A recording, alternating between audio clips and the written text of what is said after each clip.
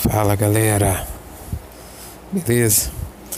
Vocês devem estar achando estranha a minha voz hoje porque tô ruim, tô gripado, tô rouco, tô tossindo a beça. Mas eu não podia ficar muito tempo sem fazer um podcast. E hoje nós iremos falar sobre respeitar as diferenças. Solta a vinheta. Atenção, está no ar, Deixite Channel.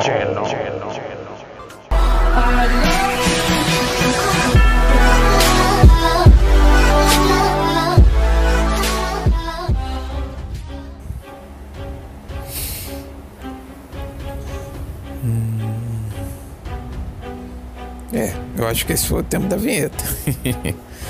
Então se liga. Respeitar as diferenças. O que isso quer realmente dizer? Respeitar as diferenças, né? Tô começando igual tiririca. Respeitar as diferenças é simplesmente respeitar a diferença, deixar ela passar primeiro. Ai meu Deus do céu, dar lugar à diferença, abrir a porta para a diferença, deixar ela sentar no lugar de preferência dentro do ônibus. Isso é respeitar a diferença. Isso seria, né, a tiririca falando. Mas falando sério agora, galera, eu tenho pesquisado, que ultimamente ando tão ocupado com o trabalho que eu falo assim, nossa, tô sem inspiração nenhuma para poder fazer um podcast. Já tô sem voz e agora sem inspiração não dá, né? Eu tava vendo essa repercussão que o Brasil tá tomando, né? É algo muito louco, é algo que desde 1991 não foi visto. Desde o movimento Cara Pintada não foi visto um movimento tão grande desse. E incrível é patriotismo, né? As pessoas estão se voluntariando para poder estar fazendo tal coisa. E é admirável isso. Mas por outro lado tem outras pessoas que pensam diferente e tentam atrapalhar essas pessoas que estão fazendo esse movimento voluntário. Por que eu estou falando assim? Eu não quero levantar bandeira, eu não quero citar nomes, porque o meu podcast ele é neutro. Eu tenho as minhas preferências assim de que rumo o Brasil deve tomar, mas eu acho que eu não tenho direito de estar fazendo isso na sua cabeça. Eu acho que esse é o primeiro passo para respeitar a diferença. Eu simplesmente respeito a sua opinião e peço encarecidamente que você venha respeitar a minha. E nisso vai gerando uma linha de respeito tão grande que por um pequeno gesto desse o Brasil ele pode sair do patamar de subdesenvolvido e se tornar um país desenvolvido.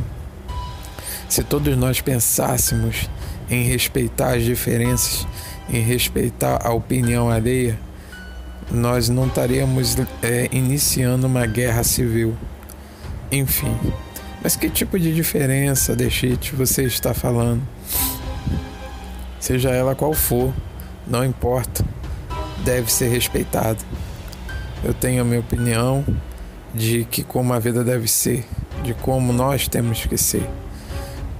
Talvez ela possa ser totalmente diferente da sua, né? Eu tenho minha opinião política, eu tenho minha opinião com Deus, porque eu não me qualifico na categoria de religioso. Na minha opinião, para ir até Deus, você não deva ser religioso e sim desenvolver um relacionamento pessoal com Ele. Essa é a minha opinião. Mas talvez a sua seja tem que ser religioso. Como você não pode ser religioso? Como é que você vai aprender de Deus se você não for religioso? Então, se eu ficar batendo na minha tecla em cima da tua opinião, eu vou estar te desrespeitando consideravelmente a ponto da gente ter um atrito e a ponto até, se caso fôssemos amigos, perder a nossa amizade. Eu disse no podcast anterior que uma amiga estava postando no Face que ela estava tomando suco, né? Eu tinha falado sobre isso dentro de casa de óculos escuros. Eu até achei sendo um pouquinho bizarro. Mas ela estava falando, quis demonstrar o quanto ela se importava com as pessoas que deixaram de falar com ela. no Facebook que bloquearam ela por divergência política. É sobre isso que eu tô levantando esse assunto, porque pra que, gente? Pra que a gente brigar? Pra que a gente se desentender?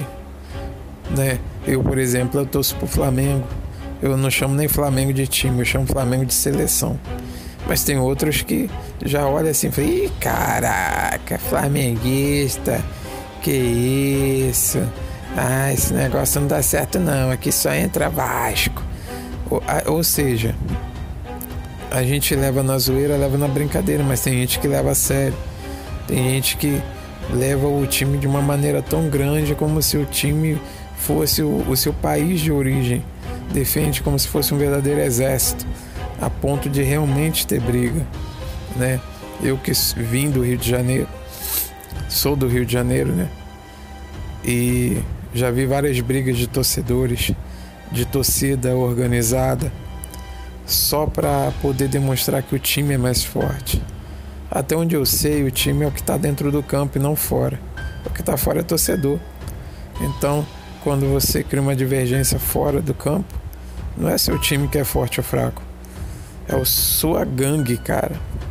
Seu grupo, né? Que está fazendo esses ataques terroristas só para demonstrar que é mais forte, levantando a bandeira de um time que não tem nada a ver com isso.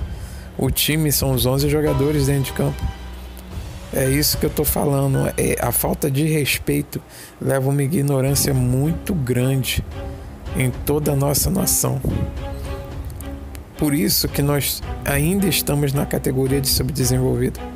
Não somente pelos milhões não, perdão, né? Isso é coisa de caipira, assim, sei lá, de pessoa não letrada.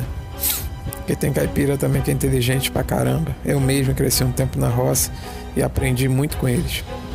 Mas uma pessoa não letrada, usar o termo milhões que o Brasil deve. Na verdade, antes do governo Dilma assumir, era bilhões. Estava em torno dos 20 bilhões, né? E o Brasil, esses anos todos, 500 anos de independência, como eles gostam de falar, só tem pagado os juros desse valor exorbitante. Só que agora, graças ao governo Dilma, nós passamos a dever trilhões ao exterior. Trilhões que em alguns anos, em 4 anos de mandato, dá para pagar, sendo que foi desviado em torno de uns mais ou menos 20 bilhões também para construir, né, aeroportos e outras coisas fora do país, em outros países, né, como se os outros países fizessem parte do Brasil. Se fizesse, o Brasil seria o maior país do mundo. Mas enfim, voltando ao assunto sobre respeito, é exatamente essa linha do nível de racionalidade que falta em nós brasileiros. Vamos supor, se tivéssemos essa linha de respeito dentro do governo, o Brasil não precisaria se preocupar, pois os políticos não roubariam, estariam contentes com o salário que ganham. Nós não deveríamos nada ao exterior. Pelo contrário, nós subiríamos a nossa categoria como país classe A, pois somos um dos países com mais produtos de importação que existe, né? Tem muitos brasileiros morando nos Estados Unidos que consomem produtos nossos ainda lá. Ou seja, o Brasil é um país rico, é um país grande, e só que está sendo um pequeno grupo que não tem esse respeito e tem roubado a gente na cara dura. Então, como a gente pode acabar com isso? Não sei, francamente eu não sei se tem como acabar com isso, mas tem como acabar com isso dentro das nossas casas, tem como acabar com isso dentro das escolas, aonde a gente vai, tem como tema de respeito. Então vamos começar agora, vamos começar já fazendo o que tem que ser feito, sendo exemplo para muitos. E se todo mundo que for ouvir esse podcast começar a implementar o que é o respeito verdadeiro, o que é respeitar as diferenças, e espalhar isso como se fosse um vírus, né, vamos por assim dizer, eu acredito que o Brasil ele possa mudar sim, não do dia para a noite, né, mas conforme essa mensagem for chegando, para todas as pessoas que tiverem acesso. Eu tenho certeza que será uma mudança significativa.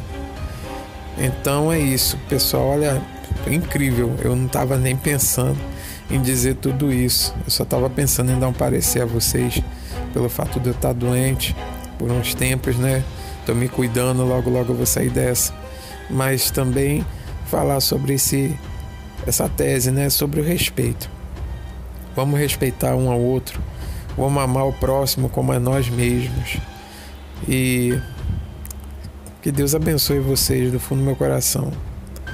Siga a gente lá nas nossas redes sociais. Temos o Instagram e temos o Facebook. A página do Face e o Instagram tem o mesmo nome, The Shit Channel. E o YouTube também. Só de você pôr The Shit irá aparecer lá. E logo, assim que eu me recuperar, vou estar postando um vídeo novo no canal. Então siga nossas redes sociais para você ficar ligado. Pode pôr sua sugestão de qual vídeo legal, tema legal a ser abordado. Eu vou ler com muito carinho e, dentro da possibilidade, vou estar fazendo esse vídeo também. E te agradecendo também dentro do YouTube, né? Dentro do canal do YouTube, caso o seu tema for escolhido. Valeu, galera. Desculpa a falta de animação hoje, assim, porque eu tô com dor no corpo, tô com dor de garganta, me deu febre ontem. Eu tô vivo aqui porque Deus quer que seja assim.